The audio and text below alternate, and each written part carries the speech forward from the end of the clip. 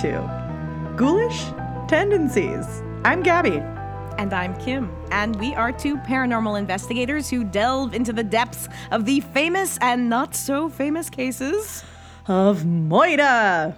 Ghosts, legends, and lore with a healthy dose of debunking. Debunking, yes. We do enjoy our debunking. We do I will enjoy- say, I'm going to make it my mission sometime in the next couple months to Ruh-roh. find some ridiculous thing that I can't debunk. Oh, is that your That's New my Year's Christmas resolution? gift. That's my Christmas gift to the people. I'm going to look for a case that I can't explain or find rational explanations for, and I'm just dumbfounded, and I think it's creepy and weird. And that's going to be my gift to the people. I can't wait.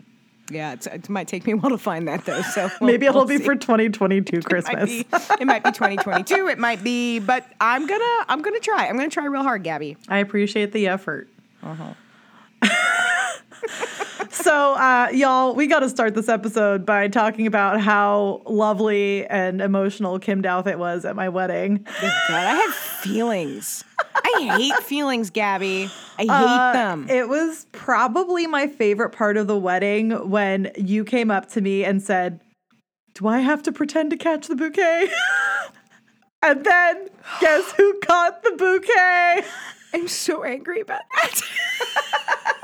I was so angry genuinely about that. not like aiming at you or anything. I was on the other side, too. I was like, I moved to the side, to the outskirts. I was on the outskirts, Gabby. It was destined for you, Douthit. Is it contractually obligating? Only because I threw it, it is. Okay, but then, so does that mean you're contractually obligated to find the person? So there you go. I might have already. You already like one of my friends. Nope. Shut it down. Shut it down. We are not talking about that on the...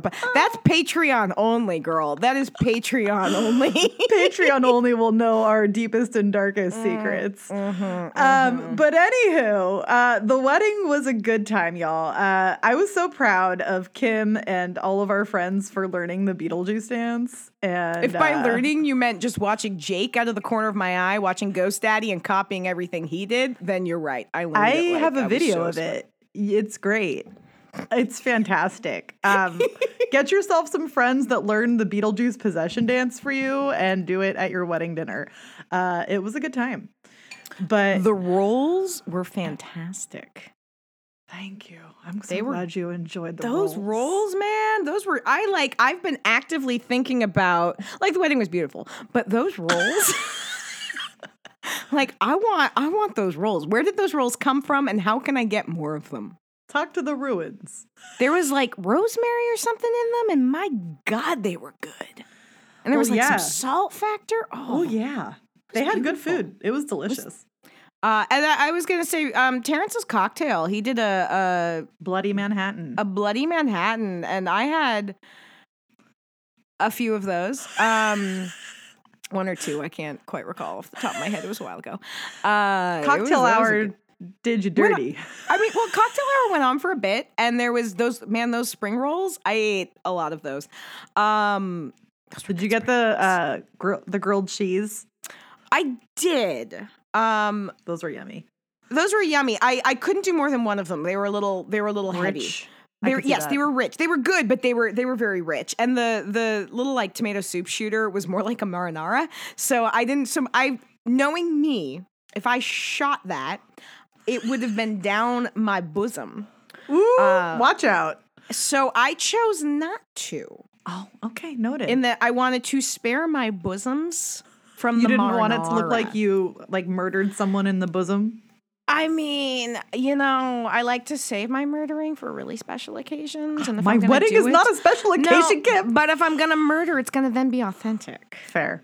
Well, Not marinara. We did have a special guest at the wedding named Skinner. That was our skeleton that was hanging out and taking some fun photos with people. So that was a good time. And we got to do a fun photo booth photo together that we did post to the socials. It was classy. It's a good time. But I've never seen Kim Douthit cry so much, and it was heartwarming. I cried a little bit. Oh, ma'am. It was wonderful. A little bit. Wonderful. I think my favorite part was you posting just a picture of your face saying, I hate feelings, and just tagging me with no hashtags and no context. That was... But you knew. I knew. I was losing it laughing. I thought it was the funniest thing. It was great. That's what we call friendship, people. That is true friendship right there. But I hate feelings. Kim also carved some incredible pumpkins for the wedding, and Well, like to be fair, in one of them, Terrence, inadvertently, because I had to adjust my pumpkin, and your Terrence, pumpkin, Gabby's now husband, he ended up with the adjustments I had to make to the pattern. He vaguely looks like Sasquatch, it's just a little Sasquatchy. little yeti. It's a yeti. It's a little yeti. It's a wee but little yeti.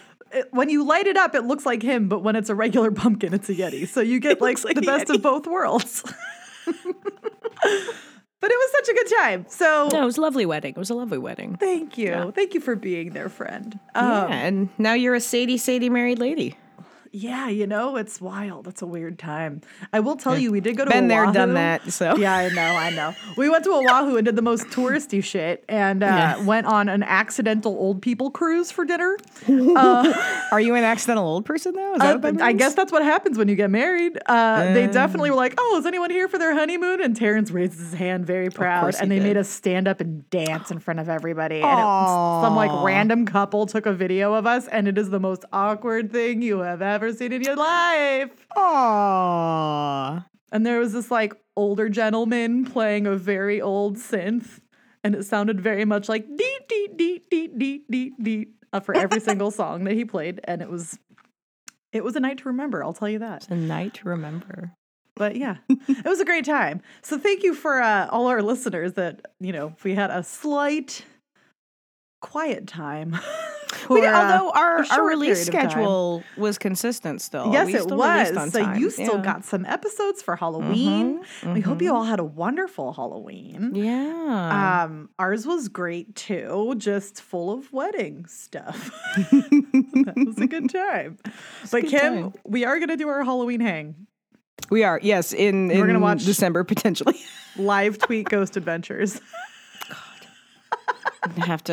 Terrence is gonna need to make a couple of those Bloody Manhattans, and That's you're gonna watch Kim slowly descend. I can't while wait. watching it. I can't wait. I can't not wait. That is that is your holiday present to me, is that. Yes, it so is. thank you. But anywho, we have a topic to talk about today. We do. Although if you want to check out any of the fun wedding stuff, I posted a bunch of stuff to my social on it. So if you want to see photos, you know where to find me on social media. If you don't, sorry, you'll figure it out. You'll figure it out real quick. Yeah. And Ghoulish Tendencies podcast is our Instagram, and you can find Twat? it through that. Twat? Right? Twat? Who knew? Twat. We have social knew? medias? What is that? Twat. So our topic for today. It's not funny. It's just weird. It's so weird. It's a really bizarre topic. Thank you, Kim, for your inspiration for this topic. You're welcome. This is what we would categorize as a unsolved-ish Sure. Yeah. Yeah. topic. I think Unsolved Mysteries actually did do an episode on this at one point in time. There's a very funny story about it, actually. All right. It's got a little bit of moida or killing or accidental death. Who knows? Accidental death. TBD. Yeah, it's weird. Just a weird one. No ghosties for this one this time around, but our topic for today is the Circleville letters. So, for those of you who don't know, Circleville is in Ohio, and this takes us back to the 70s, the good old time of serial killers. Golden Age. Golden Age. This is not about serial killers, though, fun fact. But let's go back to 1976. 1976, Austin Powers and Faja. So this is a small town, Circleville. Just classic rural small town where everyone knows everybody's business. Mm-hmm. And fun fact, they are known for their annual pumpkin show. Ooh. And they actually have a water tower that looks like a pumpkin, which I got very excited about. That's cool. That's cool. Just, little fun facts.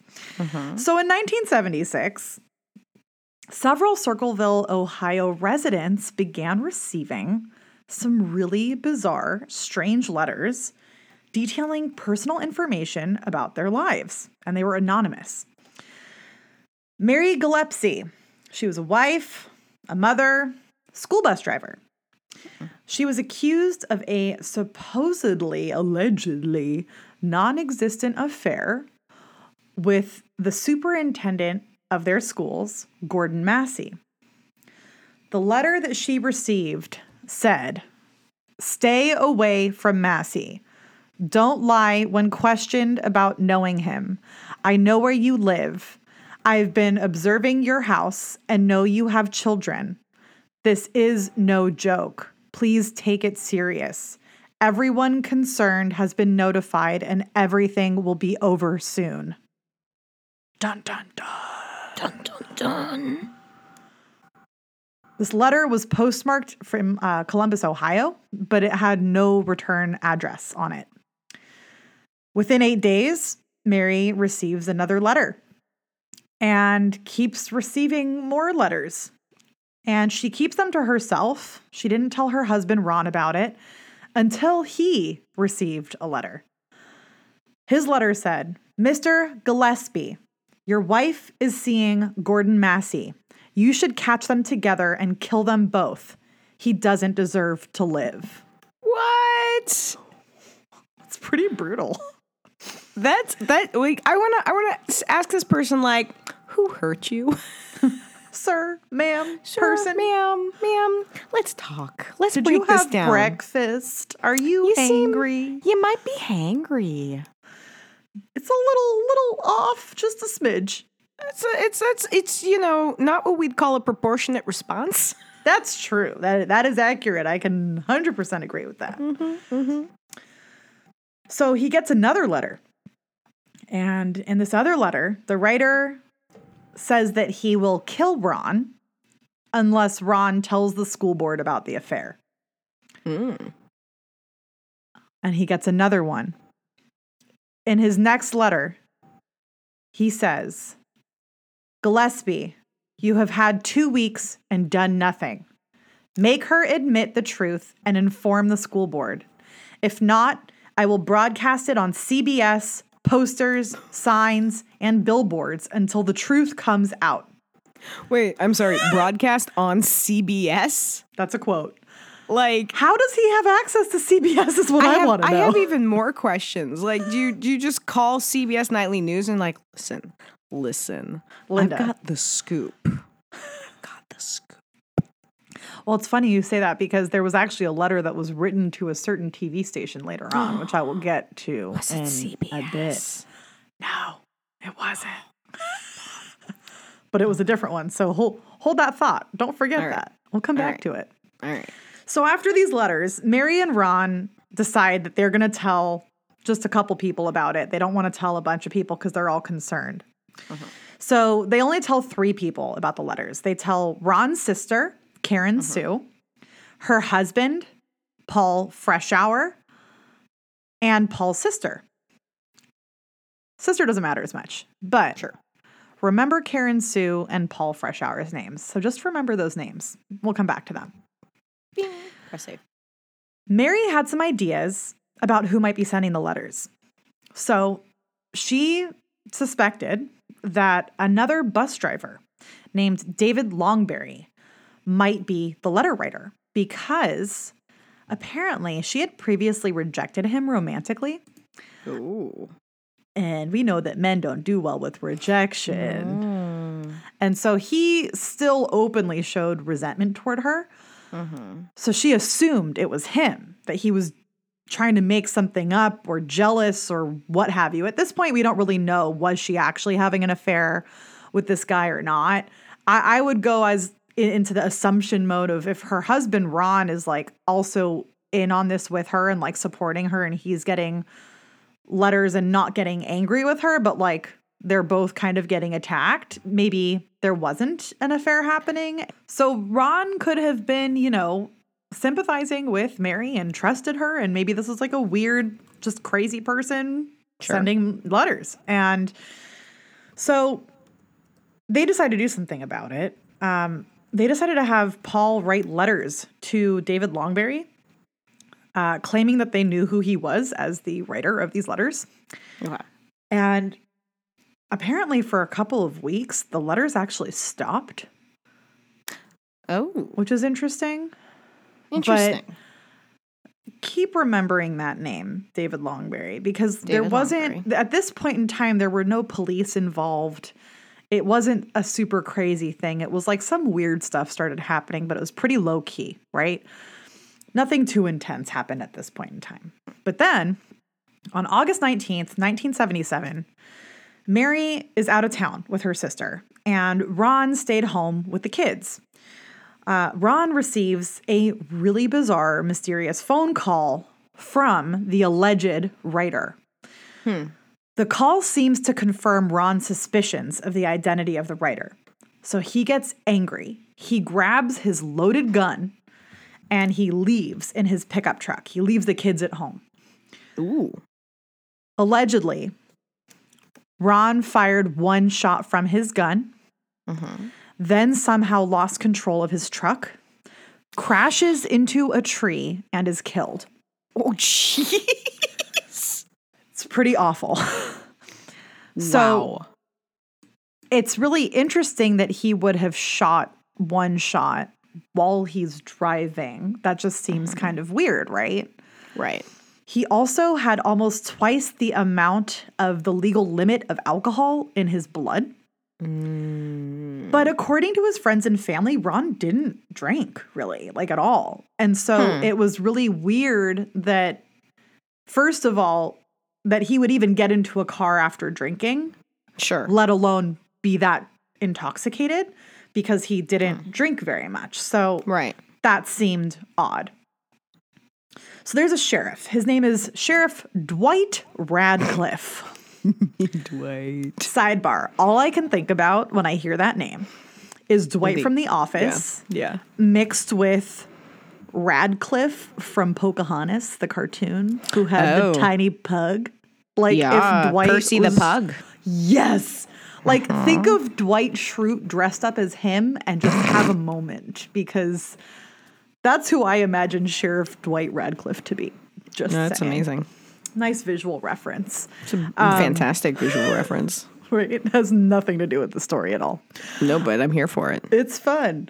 So anyway, Sheriff Dwight Radcliffe questioned and eliminated at least one suspect in the case.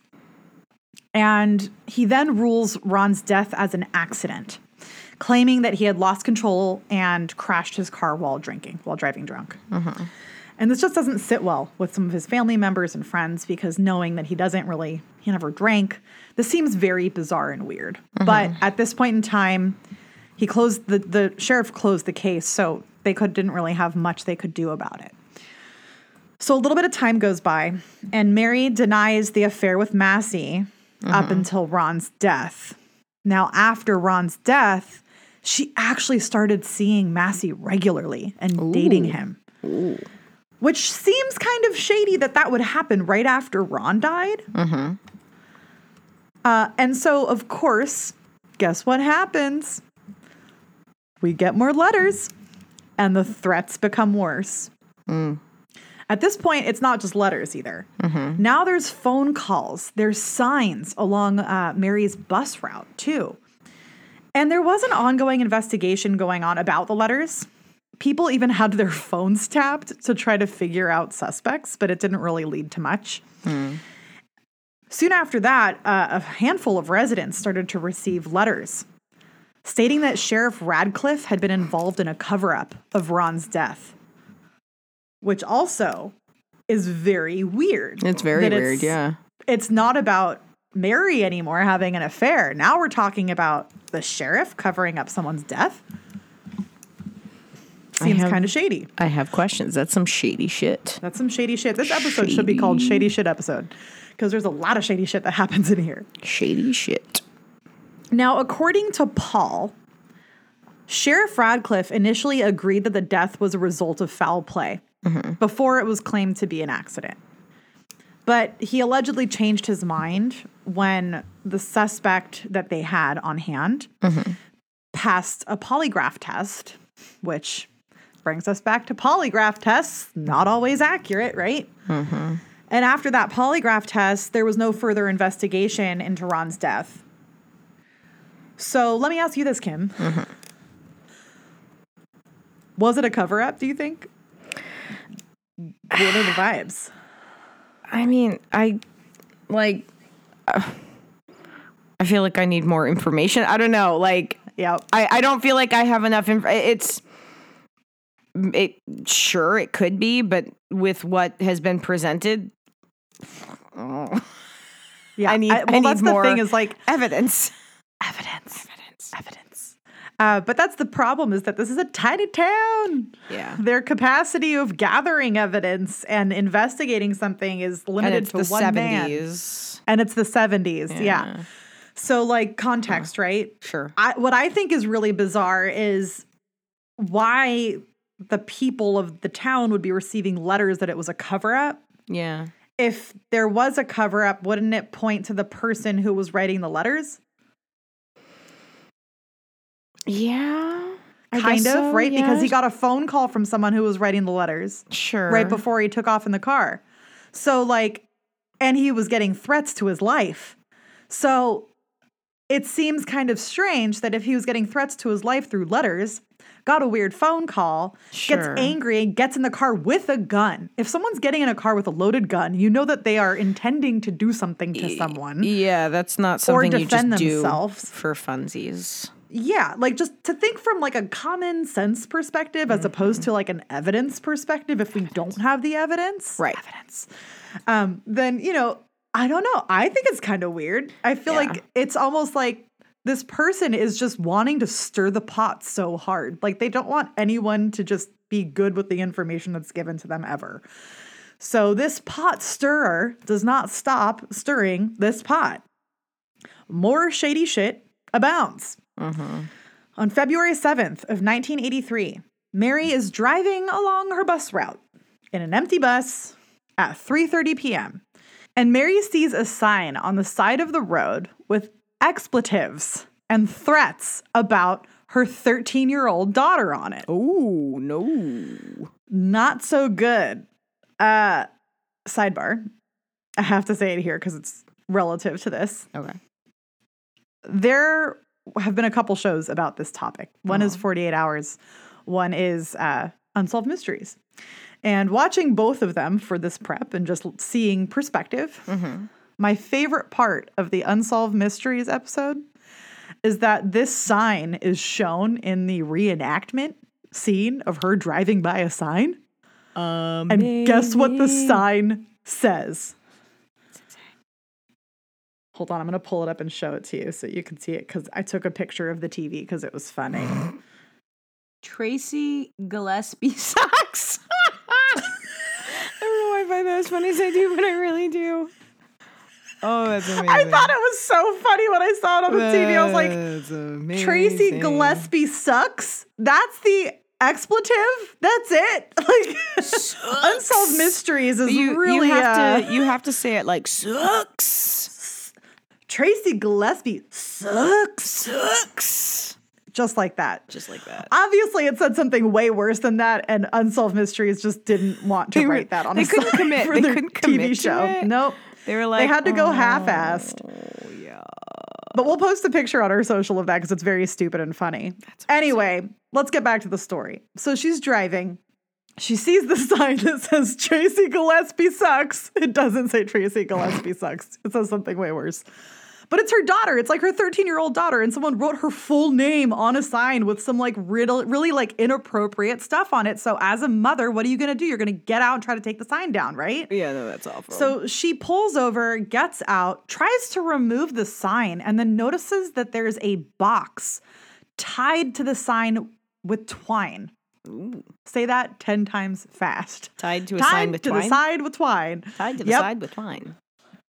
And so she takes the box off the sign, and she takes the box home and opens it. Inside the box, she finds a small loaded gun ready to go off inside the box. Excuse me. I have questions here. Wow. Why would you just take a random box off an offensive sign when you've been like targeted by letters? You're going to just take this box home? What if it had a bomb in it or something? Yeah. Why wouldn't you have, like, first of all, maybe not taken it off? Because I don't know how this gun didn't go off in the process of her removing the box and taking it home. Like, that's wild to me. Because obviously this was some form of booby trap that just didn't work properly, because had it worked, she could have been dead. Yeah. Right?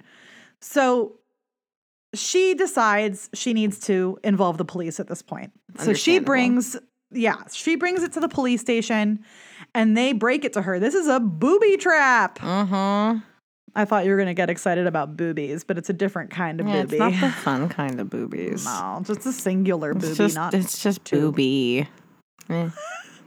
Meh. Booby. Boobs. Reminding me of our old episode. But it was a booby trap. Luckily, it didn't go off because, could have been a worse situation. She could have not lived. Sure.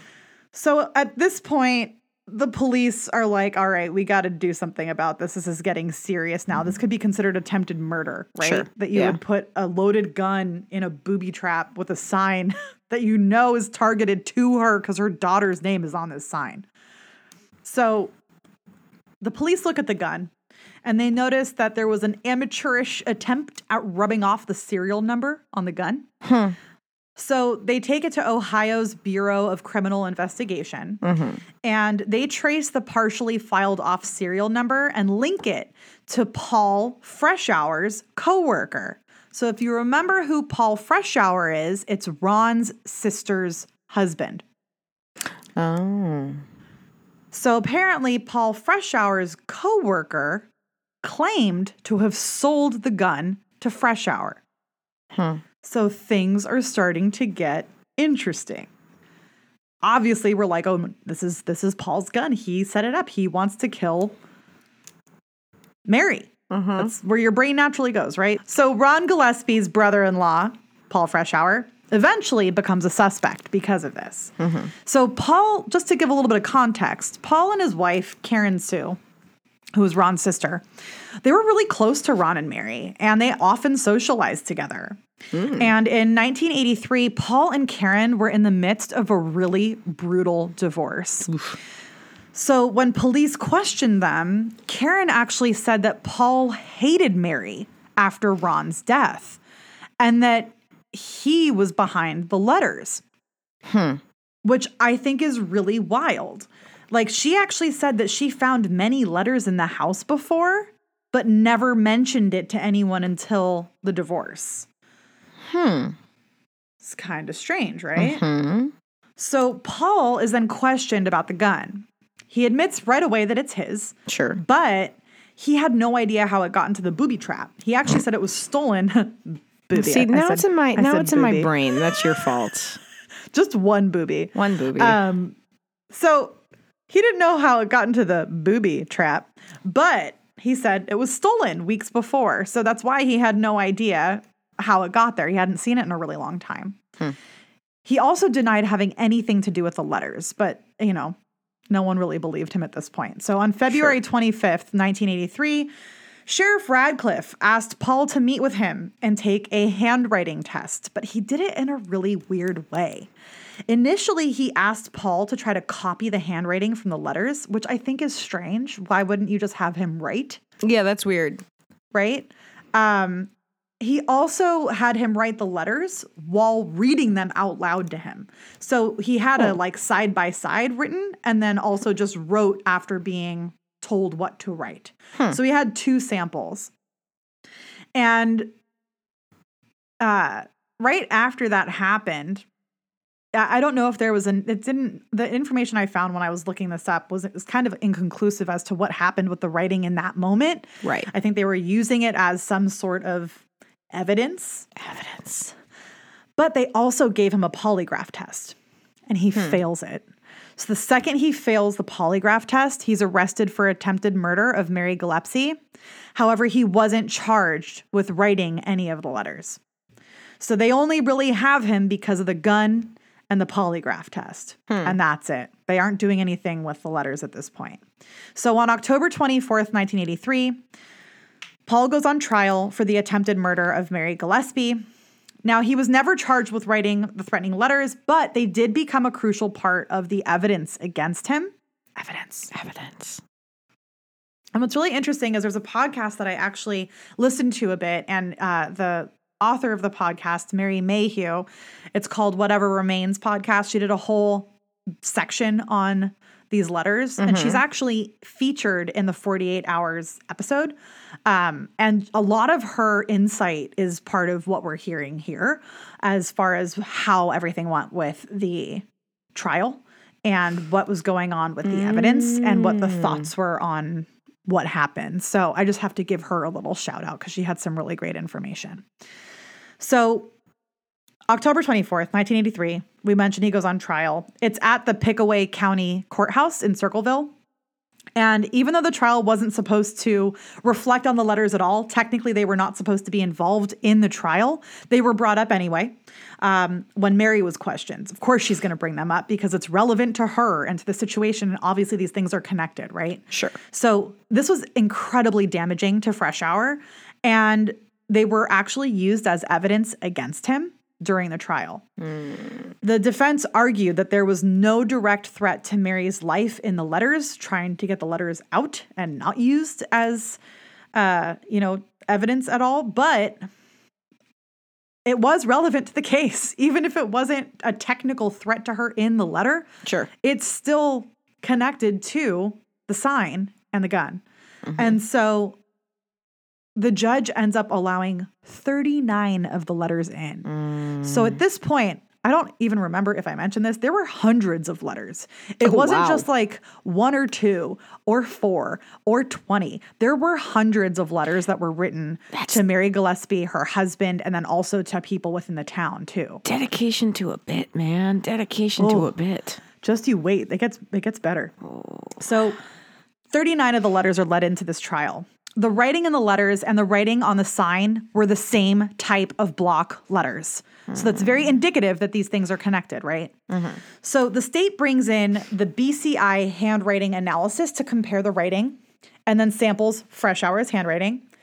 And apparently, I have 2 different sources that give opposite information here. Of course. So it's such as life. Such as life. One source says that there was not a match. Another source says that there was a handwriting expert that testified that Paul was the writer.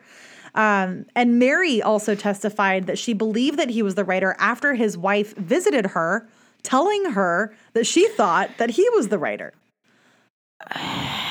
So there's a little bit of conflicting information here. I didn't have a chance. I couldn't access the actual transcripts from the trial. So I would be curious to know if any of our listeners have, or if Kim has ability to look into the trial.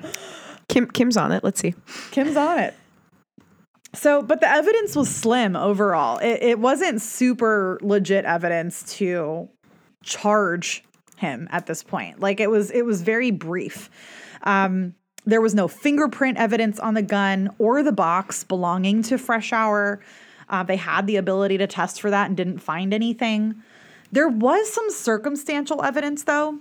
Fresh Hour actually took the day off of work the same day that the booby trap was found, which seemed like shady shit.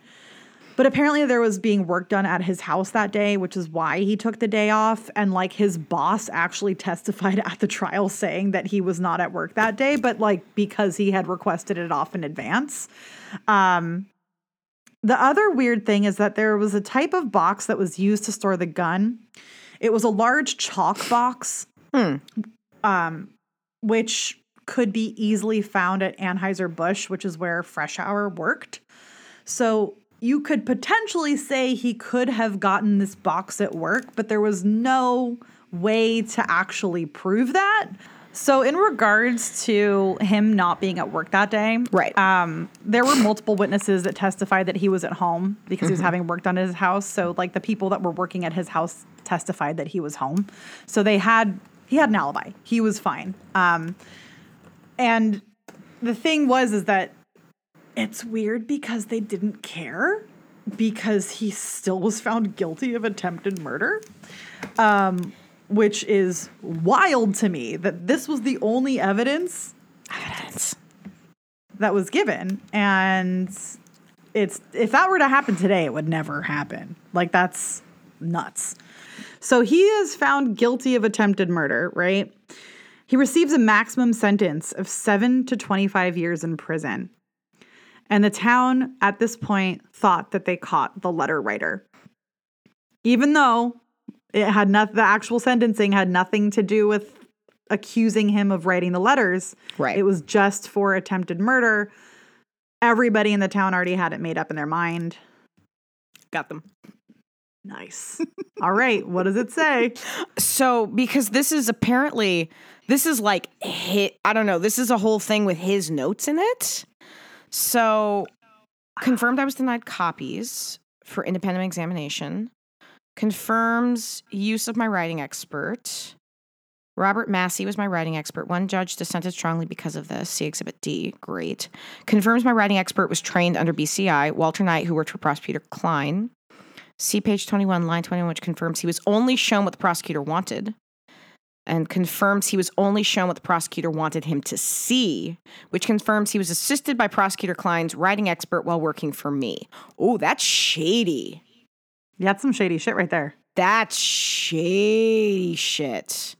So, and again, this is a summary of this entire Robert Massey's testimony, who was the writing expert.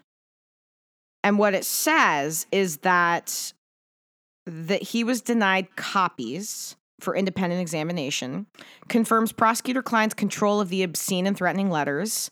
See pages 19, lines 3 through 6, which confirms my writing expert was trained under BCI, Walter Knight, who worked for the prosecutor. So his writing expert was trained under the same expert as the prosecutor, if I'm reading this correctly. Oh my God. It confirms he was only shown what the prosecutor wanted him to see, which again, if you've got hundreds of letters and you're only being shown a small sample, confirms he was only shown, confirms he was assisted by Prosecutor Klein's writing expert while working for me. So, and again, this is without reading through the entire testimony. These are just the notes about it. But this is shady. This is 100% shady. And I am happy to point people in the direction of the entire court transcript that I just pulled up. Fantastic. We'll actually put it in our show notes so you can go look into it. Yes. So there's that. Some shady shit. Again, this is the episode of all the shady shit. So all the shady shit, man. Clearly, they were wanting to accuse him of this and found a way to do it. And he got time. So he was sentenced for 7 to 25 years in prison.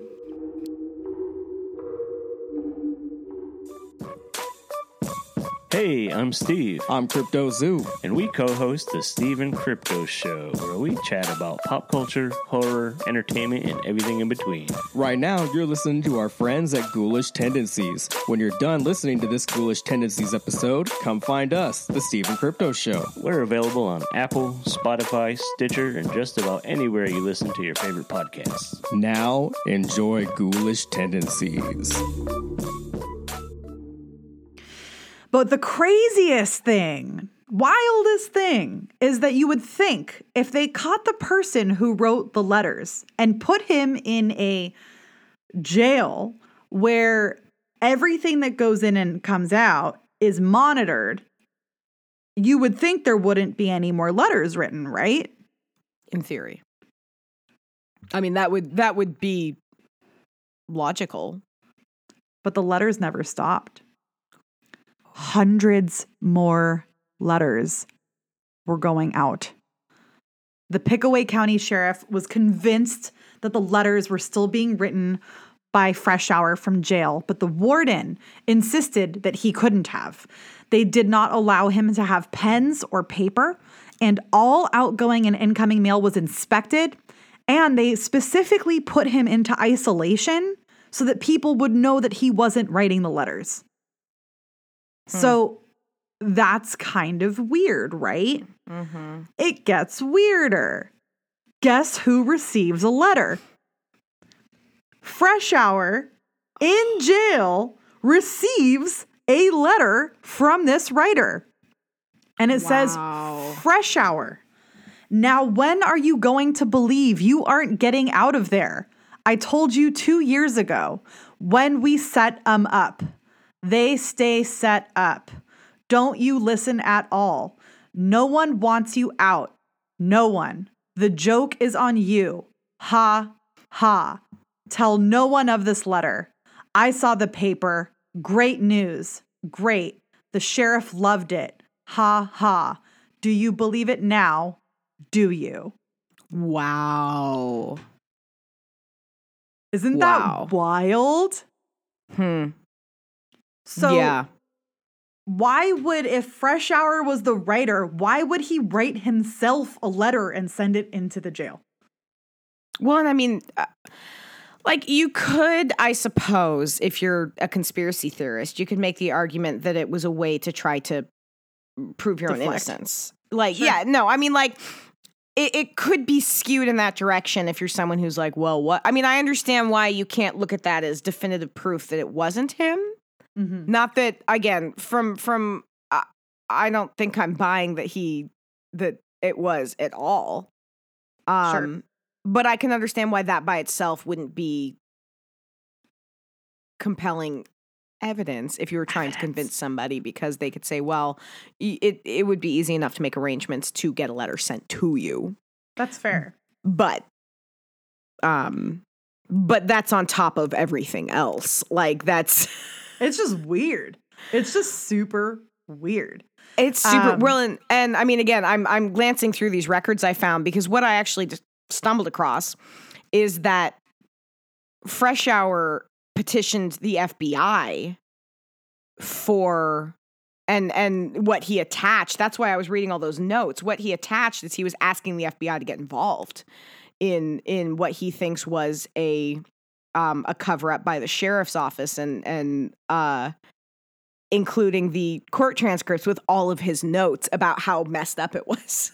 Yeah, that's not surprising at all, because this was some weird stuff. And you bring up a good point, because there's more to his experience as we go along. Oh. So if someone said, I told you 2 years ago when we set him up, they stay set up, you listen at all. Like, what does that sound like to you? Like, if it was someone that he knew potentially, who could have written him this letter? That I told you were set up. Don't you listen at all? Um, Does it hint at a certain type of person or someone he might? I don't know. Can you think of anyone that it might make you think I don't think of? I'm grabbing whatever you're. Sorry. I think it sounds like his wife, personally. Like, Oh. don't you listen? Like, it sounds like an argument Oh. between a husband and a wife, and they got divorced. Sure. And they had a really brutal divorce. Sure. So, like, when I read this the first time, I was like, oh, shoot, is it Karen Sue? Did she set him up? Like, is that part of it? Like, man, that's a lot to go through just to like but wait. give it to your ex-husband, man. But think about it, because she's the one who said, I found letters in our house. And that only came up once they got divorced. She told Mary Damn. she thought it was him. That was part of the case. That was part of the trial. Wow. Right? So, like, I don't know. That's where my brain went. And then Yeah, no, I'm that not- tracks. I'm not the only one who thought that, because Paul thought that. So Paul thought that Karen set him up. So during the closing argument of his case, Paul's lawyer said, who hated Paul enough to get him into trouble? If he went to jail, Karen Sue would actually profit the most, because during their hairy divorce, Karen Sue lost her home. She lost custody of her daughters and was actually forced to live in a trailer on Mary Gillespie's property. So she was pissed. She probably wanted some kind of revenge, or just wanted her life back. And she was the first to link him to those letters, like I mentioned before. So it's just weird to me that if she was going to talk about the letters at the house, why wouldn't she have ever shown the police the letters? Like, that seems like a very physical evidence moment of like, if you found letters, you should show them to the police. But she allegedly never kept the letters, which is shady shit. Yeah, which is shady shit. super shady shit. So enter Martin Yant. Yant. That's a great name. Yant. Yant. He was an investigator of the case in the early 90s, and he actually picked up the case and found an alternative suspect. He got some additional information. So apparently another bus driver saw something suspicious, but investigators at the time didn't pursue it. Yant did. He saw it and he was like, why did people not look into this? This is strange. Yeah. So apparently this bus driver drove by the same spot where the booby trap was found 20 minutes before Mary drove past it. And she saw a man standing next to an El Camino. And he turned around when she was driving by to pretend like he was peeing so that no one would see his face. So the driver couldn't get a look at who he was. But what she did notice was that he was a large man and that he had sandy colored hair. So Karen Sue happened to be dating a large man with sandy-colored hair at the time. And allegedly, Karen Sue's brother owned an El Camino. But again, this is really vague information. And it seems very like circumstantial. Exactly. And it seems like anyone could just pull that information and be like, oh, well, that's interesting. And so was that. And maybe that means something, but it doesn't. Because even her dating a large sandy-haired man, that's like a very subjective opinion a little bit. It's just reaching. It's reaching. Well, and again, it's not compelling evidence. It can be interesting, but it can also be facts that get twisted and skewed. And it's vague. It's super very vague. Yeah. So fast forward 10 years after Fresh Hour goes to prison, Unsolved Mysteries, our favorite show, that show that I get so frustrated about when we don't have any resolution. Unsolved Mysteries discovers the case and was planning to do an episode on the Circleville letters. Somehow the word got out that they were doing that. And in December 1993, right before the filming began, the show received a postcard with a threat on it. No way. Yes way. Dude. Are you ready for it? Yes, hit me. Forget Circleville, Ohio. Do nothing to hurt Sheriff Radcliffe. Wow. If you come to Ohio, you El Sickos will pay. El Sickos? The Circleville writer. Wow. Also, sir, if you're going to speak Spanish, it's Los Sickos, not El Sickos. I'm just saying. It sounds like something like a kid on a playground would say. It does, but also it makes me wonder, like, why does he not want to, like, hurt the sheriff? Isn't that weird? I'm assuming they compared the letters to they were letters. identical. They were identical. And you have to wonder if there's multiple, like, if this is a, because that to me, I don't know, it feels like there's multiple people pulling shit. Yep. Well, that's a good perspective to have, but wait, there's more. Oh dear. So it didn't stop the show from production, which I love. Because why would it? Why would it? So at this point in time, Fresh Hour was just released on parole, and he was actually on the show. They actually interview him. And because he was released on parole. He was released on parole, yeah. And he would want to clear his name. I mean, he was trying to. And to your point, kept trying to get the FBI involved to prove that this was not accurate, that he was falsely accused. And this was, I think, my favorite part. I think you need to watch this Unsolved Mysteries, Kim, because my favorite part of the Unsolved Mysteries is in the very beginning of the episode, they read the postcard. That's how they intro it. And they're like, but we don't scare so easily. So here's the story. And then they tell the story. And I was just like, oh my God, this is amazing. Literally, I just thought it was the funniest thing I had seen on any Unsolved Mystery show. But anyway, what's really interesting is they tried to get a bunch of people involved in the show. And guess who would not participate? Was it Karen Sue? Karen Sue? Lady Sue, whatever Sue. Karen Sue refused. She actually went to the point that she She refused to participate, but documented every single person who did. She creepily sat in a car outside of where they were recording and took pictures of people coming in and out of where they were recording from to document who was being involved with this show. That's Again, shady shady shit. shit. Shady shit. Shady shit. Shady shit. And what's really interesting too, and this actually gets kind of sad. In 1994, the letters abruptly stopped when Fresh Hour left prison, which again, interesting, right? Sure. Yeah. Now his son Mark, this is sad. I'm gonna give a trigger warning here for talks of suicide. So if you don't want to hear anything about this, fast forward for like 30 seconds to a minute. His son Mark struggled significantly through his parents' divorce, and Karen Sue literally made him choose her over his dad. Aww. So he Poor buddy. he never saw his dad, and his dad really valued him and wanted to have loyalty meant everything to his dad. So his dad just wanted to have some form of semblance of a relationship with Mark and would do basically anything for him. So allegedly, Paul claimed that he thought Mark initially stole his gun back before the booby trap was found, but he never reported his son in the process because he didn't want to strain their relationship any more than it already had been strained because of the divorce. Sure. So he would rather go to jail than even say anything about his son having to do with his gun, which he did, right? Yeah. So it makes you think that Mark struggled with depression pretty seriously. And there's insinuation that he was involved in this with the gun, and that he kept it a secret for a long time because his dad took the blow for it. And on September 11th in 2002 in Portsmouth, Ohio, 39-year-old Mark Fresh Hour's body was found in the Scioto River, bearing a gunshot wound.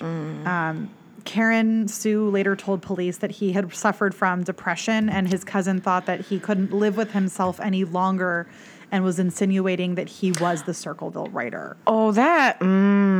Which is so messed up. And, I don't like it. It's not something that I condone, but I had to include the information because it was part of the research. No, of course. It just puts a bad taste in my mouth, and especially for someone that's no longer around to defend themselves to say something like that. That's just it. That's awful. Yeah, it's not great. Ugh. So again, you're talking about there being multiple people involved. Technically speaking, if his son did take the gun, he could have had something to do with some of it, but I doubt he was a writer. But again, he wasn't in jail when the letters were going out. There's no form of evidence to put it against him, but there's no evidence to not either. Sure. So it's a weird situation to be in. So 3 decades later, former star profiler of the FBI, Mary Ellen O'Toole, she actually investigated the Circleville letters for the show 48 Hours. So if you watch that show, you'll see her on there. Fun fact, she also profiled the Green River Killer and the Unabomber. Hey, our friend Gary. She's pretty legit. So I like it. She inspected 98 of the letters. Her conclusions were that gender is difficult to discern and that the manipulation internally is consistent. Okay. In one of the letters, it says, "I'm the boyfriend of a woman," basically. I don't know if it was verbatim it said that or it insinuated that, but it implied a boyfriend of a woman. And she thought that this could be a female writer trying to deflect and show that it's not a female. But based on her evaluation of the letters, she said there's only one writer, that it's consistent across the board from one person. She also said it wasn't a highly educated person. There's that. What's interesting is that Fresh Hour had a master's degree, and he was a manager and a highly educated person. So it would seem odd. Yeah. Unless he intentionally tried to make it sound like he wasn't. Sure. Again, which is a tactic. Yeah, that's a tactic. Right. She also said that the writer may have had a personality disorder. And it suggested that they knew the difference between right and wrong, but specifically chose wrong intentionally, which is also interesting. Mm-hmm. But she was not convinced that it was fresh hour. Interesting. I'm not, And- honestly, after all of this. I'm very much not. There's more. Oh. So there was also Beverly East. What a name. That's a sounds like a newscaster, like a weather girl or something. I felt like she East should be reporting. she should be in Clue. Oh yeah, it's so on the nose. Yeah, right. It's very on the nose. Well, she is a forensic document expert, so she chose the right career. That's cool. And she did an independent analysis. And Beverly East is a badass. If you watch 48 Hours, you will love Beverly East. She knows her shit. She was someone who was really on it. And she really evaluated the way the letters were written, the actual letters in the words, not like the letters themselves. She compared the way he wrote a G to look like a 6 in his own handwriting to that of many of the G's in the letters. They had a distinct difference from the way that most people write a G. Similarly, with the way that he wrote the number 3. They had similar odd shapes consistent in both handwritings. She was like 1,000% convinced that it was Paul's handwriting. She said that she would literally swear on a Bible in court that it was his. So it's really weird to get these two people that are high specialists in what they do and give opposite. Yeah, but I mean, handwriting analysis is, how do I say this politely? Jeez. I mean, this isn't me being down on an expert in this field, but it's similar to blood spatter analysis. It is not, like, even calling it a science feels incorrect, Like a stretch? mildly. It's a very subjective skill, and it is not hard to find two analysts with very differing opinions. That's fair. So it's not to discount what she's saying. It's to say, I don't know. It's up there a little bit for me with like polygraphs. Like, I don't put a whole lot of stock in it personally. Which are also in this case. So you get a little bit of everything. Yeah, polygraphs are BS. So, Well, in 48 Hours, they got Paul Freshour's sisters to talk. Their names are they're around. Janet Cassidy and June Whitehead. They're his sisters. Apparently, I know they're biased because they're his sisters. They're But they're sisters, like, there's sure. no way he could have done any of those things or would have done any of those things. Sure. Do I believe them? No, they're his family. They're biased. But they said their piece. yeah. That's one thing.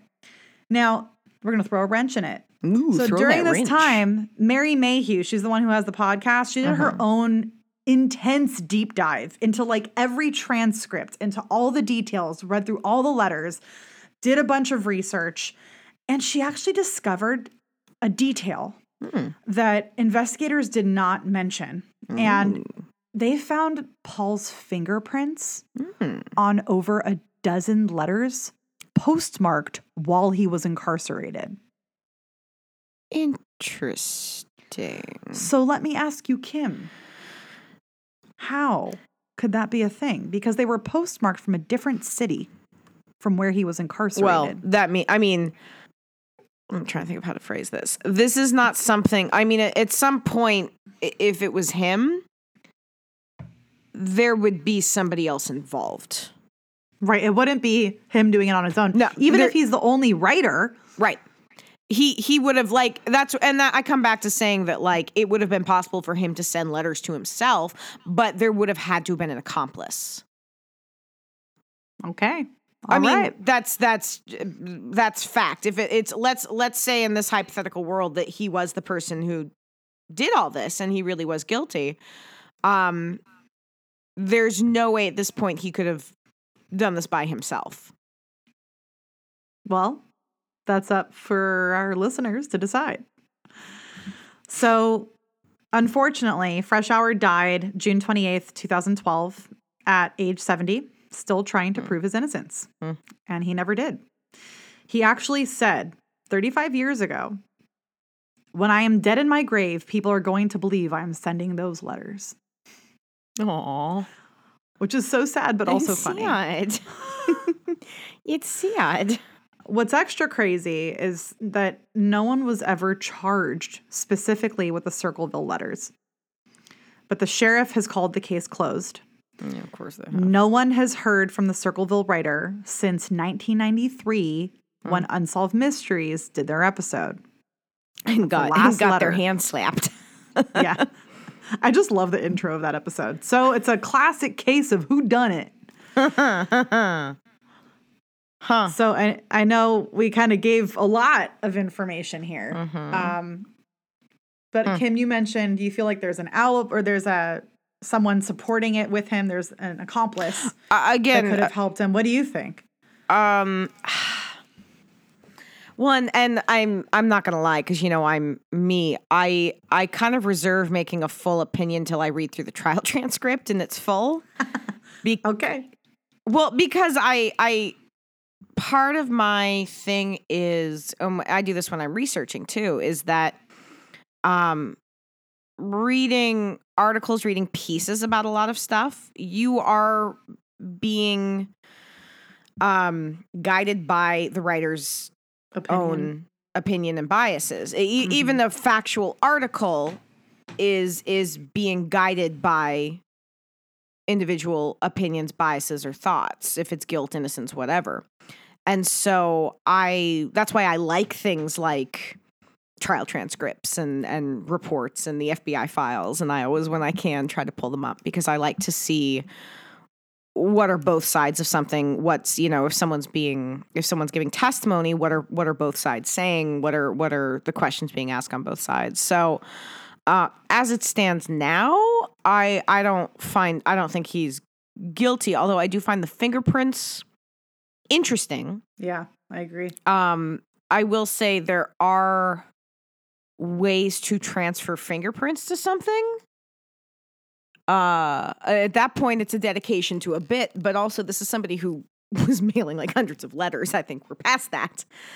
And I think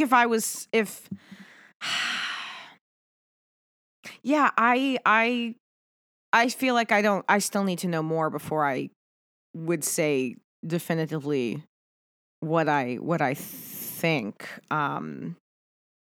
But I think it's weird. It's definitely weird. I can agree with you on that. Mm-hmm. I do you think? I honestly think it's his wife, his ex-wife. I think she was trying to frame him, and I think she also was a little too obvious at like trying to frame him at points in time, which also makes me think that maybe she wasn't trying to frame him. I don't know. It's like a weird back and forth. It's hard for me to like fully put my finger on it, because what I find to be interesting is that there wasn't a ton of information about David Longberry.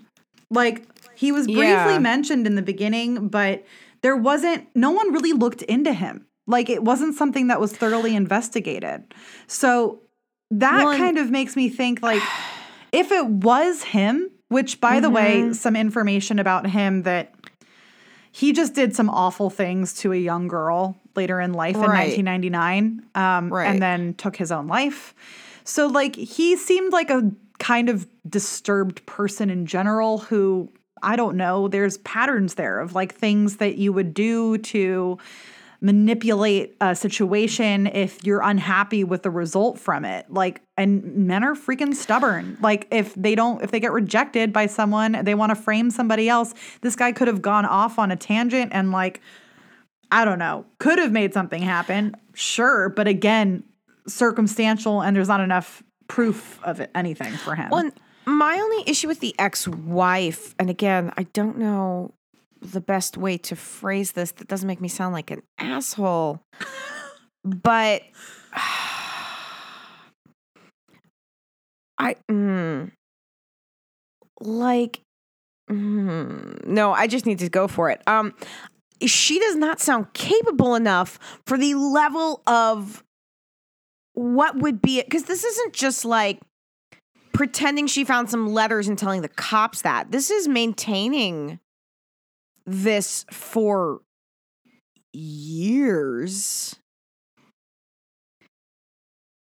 And I don't know. Again, I kind of come back to, if it was her, I don't think she could have been doing it solo, because I don't know that she would have mentally been capable of it. I mean, technically there was that blonde large man, right? Sure. If that was a thing, then she wasn't doing it alone. But Right, again, but we don't know. Did she later go on to marry this person, or is she still involved with this person? I mean, like, you don't bring don't somebody know. like that in casually. Do you know what I No. mean? Yeah. So I would want to look into that next, too. Like, who else has been in and out of her life who may have had a part of this? Or again, and I would want to look at the son. There's because so I many have, like weird. there's too many missing pieces right now for me to be satisfied. And that is the point, my friend. But I think that, what we should be calling this episode is The Grudge. Because it's basically just like a really big grudge that someone held for a really long time. It's something, man. It's something. And that's the Circleville letters. That's it. Just weird. It's a weird case. No ghost this time, just weirdness. Just weird. Dude. And this brings us to...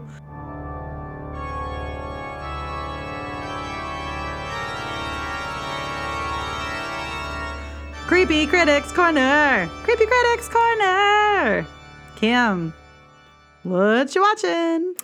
It's funny. I have a lot of stuff on my list. I'm only going to share two, but it's been so long since we've actually recorded, because we pre-recorded stuff because of the wedding. So there was a bunch of things that we didn't talk about. I have been watching on Sci-Fi the Chucky TV series. Oh, I didn't even know there was one. Let me tell you what a goddamn delight this show is. Oh my God. It is everything that I didn't know I needed in my life. Because not only do you have, Don Mancini, who, one of the things I've always appreciated about the Child's Play franchise, love it or hate it, and I'm a big fan myself. I've always enjoyed the franchise. Is that Mancini was involved? He wrote every single movie. He wrote every single movie of the franchise. Child's Play, Part 2, Part 3, Bride of Chucky, Seed of Chucky, Curse of Chucky, Cult of Chucky, and now he's doing the TV show. He started directing them on Seed of Chucky. He didn't direct them previous to that, but he wrote and has written every single ones of the series. He's been writing. He's been writer and director on the show. Brad Dourif, who plays, and we're putting the reboot to the side, who's done the voice of Chucky since the beginning, has stayed with the show. His daughter is now an active part of the show. Like, she was in the last two movies, and she is appearing on the show. The original cast from the first movie is showing up on the show, as is Jennifer Tilly, and I mean, like, is Devon Sawa in it? Oh yeah. Oh yeah, no, he's playing the uncle. So yes, he's playing the twins, the father and the uncle. But it's, and you also Mancini is, he's a gay man. So you have these you've always had these kind of queer moments, especially later in the series. But there's this great scene, because the lead teenager on it is gay, and there's this great scene with Chucky, who's trying to bond with this kid, being like, I have a queer kid. And there's just something about this doll that has sustained itself since the 80s and been this fantastic character. The show is funny. It's dark, it's gory, it's this great just blend of slasher and horror and humor and a little bit of camp and great characters, and it is just nailing everything that's been missing for me from just a fun, this is the kind of thing I wish American Horror Story was. Do you know what I mean? Just like a fun, well done, well acted, smart horror series. Fair. And so I will say, if you've even casually been a fan of the franchise, check this show out. If you've never watched the franchise, watch the first movie and then watch this show. It's really fun. So I've been watching that. It's currently airing. It's going to be, I think, an 8-episode season. They're on like episode, I don't know, 5 or something like that. I also went and saw Last Night in Soho, which was absolutely fantastic. Beautifully done. It's this British psychological horror film. It's Edgar Wright, who did, I don't know, that's some of his work I've actually not been a big fan of. Like he did was it Baby Driver, which has never really been my thing, but Shaun of the Dead. He directed Shaun of the Dead. I love that movie. Yeah, he did the Hot Fuzz and the, like he's a very talented director, but this is, I think, like Shaun of the Dead is very much a horror comedy. Yeah. And Last Night in Soho is very much a horror film. Nice. It's heavily influenced by Giallo films. You have these fantastic female characters in it. Just, I thought really, really, really well done. The cinematography was gorgeous. The performances are top notch. I saw it in theaters, and I'm glad I did, because it was something that on the big screen was a experience. And so, yeah, I recommend Last Night in Soho. I thought that was a really, really nicely done film. Now I want to go watch it. Yeah. I too have been actually watching a lot because I didn't work on stuff for like 2 weeks. But I finally started watching The Stand. Oh, the TV series? Yes. It's you know what The Stand is. It's I do. Yeah. It's on Paramount. I believe it's on Paramount Plus. Yeah. It's the Stephen King version of that. I have not read the book. I will preface this by saying I have not read the book. So I don't know what to compare it to. All I have is the show. Kim's making faces. Have you watched the show? I have. You have. I feel like you have feelings about it. It falls under the if I don't have anything nice to say. Don't say anything. I will say I am rubbing off on my husband. That's so weird saying that. He put it on without me and started watching it without me, which I was like, are you okay? Like, this is weird. Like, I think it's strange that it came out in the middle of a pandemic, but that's just me. But I mean, it was filming before. It was right, part but of the it, timing so, is just distasteful. But I think it's interesting. It's a lot. There's a lot going on in it, but the cast is really cool. Like, I love that Whoopi Goldberg's in it. And just a handful of people that you've like seen around in movies or shows, kind of all in the same place. But the premise is interesting. The concept of there being some form of pandemic that kills off a bunch of people, but then there's some kind of otherworldly intervention and basically a new type of government being created to run the world without killing everybody. When you haven't seen, like, you've not seen the original miniseries and you haven't read the book? No, I've only seen the new show. And it was by accident because Terrence put it on. And I was like, well, I guess I'll watch this with you. It wasn't like a choice. But what we do is we turn something on and then we just binge it as long as we can until we can't watch it anymore. And then we watch something else. And we never finish anything. And that's the story of my life. But we watched that so far. I think it's all right. I'll keep watching it, but then it's going to make me curious to watch the original and read the book. And then we could talk about it. Do both those things. Yeah. So I feel like I have a good amount of homework to do after starting that. But I'll say so far, I'm not horribly upset at it, but I don't love it. I'm kind of neutral. I will say, it's not, I haven't finished it either. I've only seen like 3 episodes. It's not like it's awful. It's just not remarkable. And you have some really, really great source material So it's for me, it was one where I was like,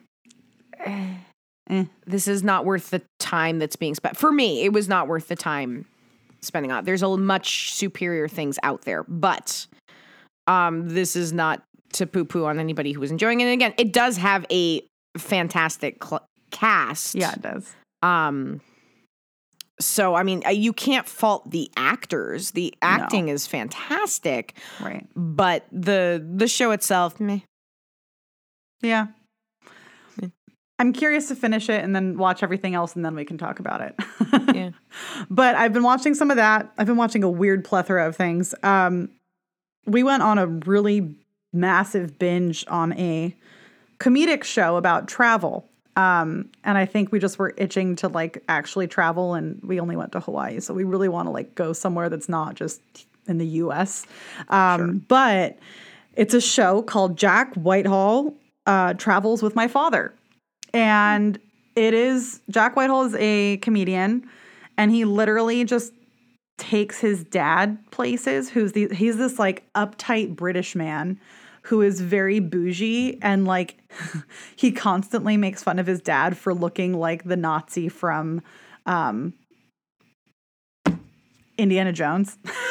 Oh, funny. The like evil guy from Indiana Jones. He dresses like him. But it's basically his son trolling him and making him do things he doesn't want to do, while his dad is trying to show him culture, and he takes his dad to like a clown parade and makes him dress up as a clown. Like, it's very funny. So it's entertaining. It's something just like light. You know how it's fun to watch something light and funny from time to time and learn something and see a new place. That's a great show for that. Sure. I will say his dad is a teensy bit racist, so that's a little tough to watch. But there's that. I will also say that I started watching a show that I've begrudgingly started watching, and it is the show You, because, I mean, I watched the first couple seasons of it the same it's only exact on season way. 3. I know. Yeah. I'm just saying, I watched the first couple seasons like, I guess I'll watch it. But again, I start something, I binge it, and I don't stop until it's over. But I mainly am watching it because there is a podcast that I enjoy called Best Friends with Nicole Byer and Sashir Zameda. And they are obsessed with You. And they're doing an episode covering the entire third season. So I am committed to watching the third season just so I can listen to that episode. So that's what I've been watching. Fair. And not too much actual trash TV, just like semi-trash TV. Sure. No, you know. And that's it so far. We'll probably won't have as much to talk about next time because we're not going to be gone for so long. But, you know, it's good to catch up. But thank you guys for listening. We look forward to our next episode. It's going to be a good one. I can't wait for it. Oh, yeah. Kim's been already pulling things up, like an interview that she found. Ooh, so excited. Well, if you want to check us out on social, just look us up on our website, Ghoulish Tendencies Podcast. All of our socials are on there. Social medias of Instagram, Ghoulish Tendencies Podcast, what have you. You can also see our show notes, references, all that jazz is on our website. We also, if you like what we do and would like to financially contribute, we have a Patreon. Thank you to all of our patrons that we have. We are going to reboot our Patreon in the upcoming months and give you some extra good stuff. So stay tuned for that. Now that I'm back from Wedding World, we'll be able to focus a little bit better on that. We also have Apple Podcasts. If you like what we do and don't want to necessarily contribute financially, but still do something nice, a review is lovely. We really enjoy them. They make our days. They do. So go for it. Check us out. Refer us to your friends. Have a listen. Get caught up if you haven't. And keep on listening. And having said that,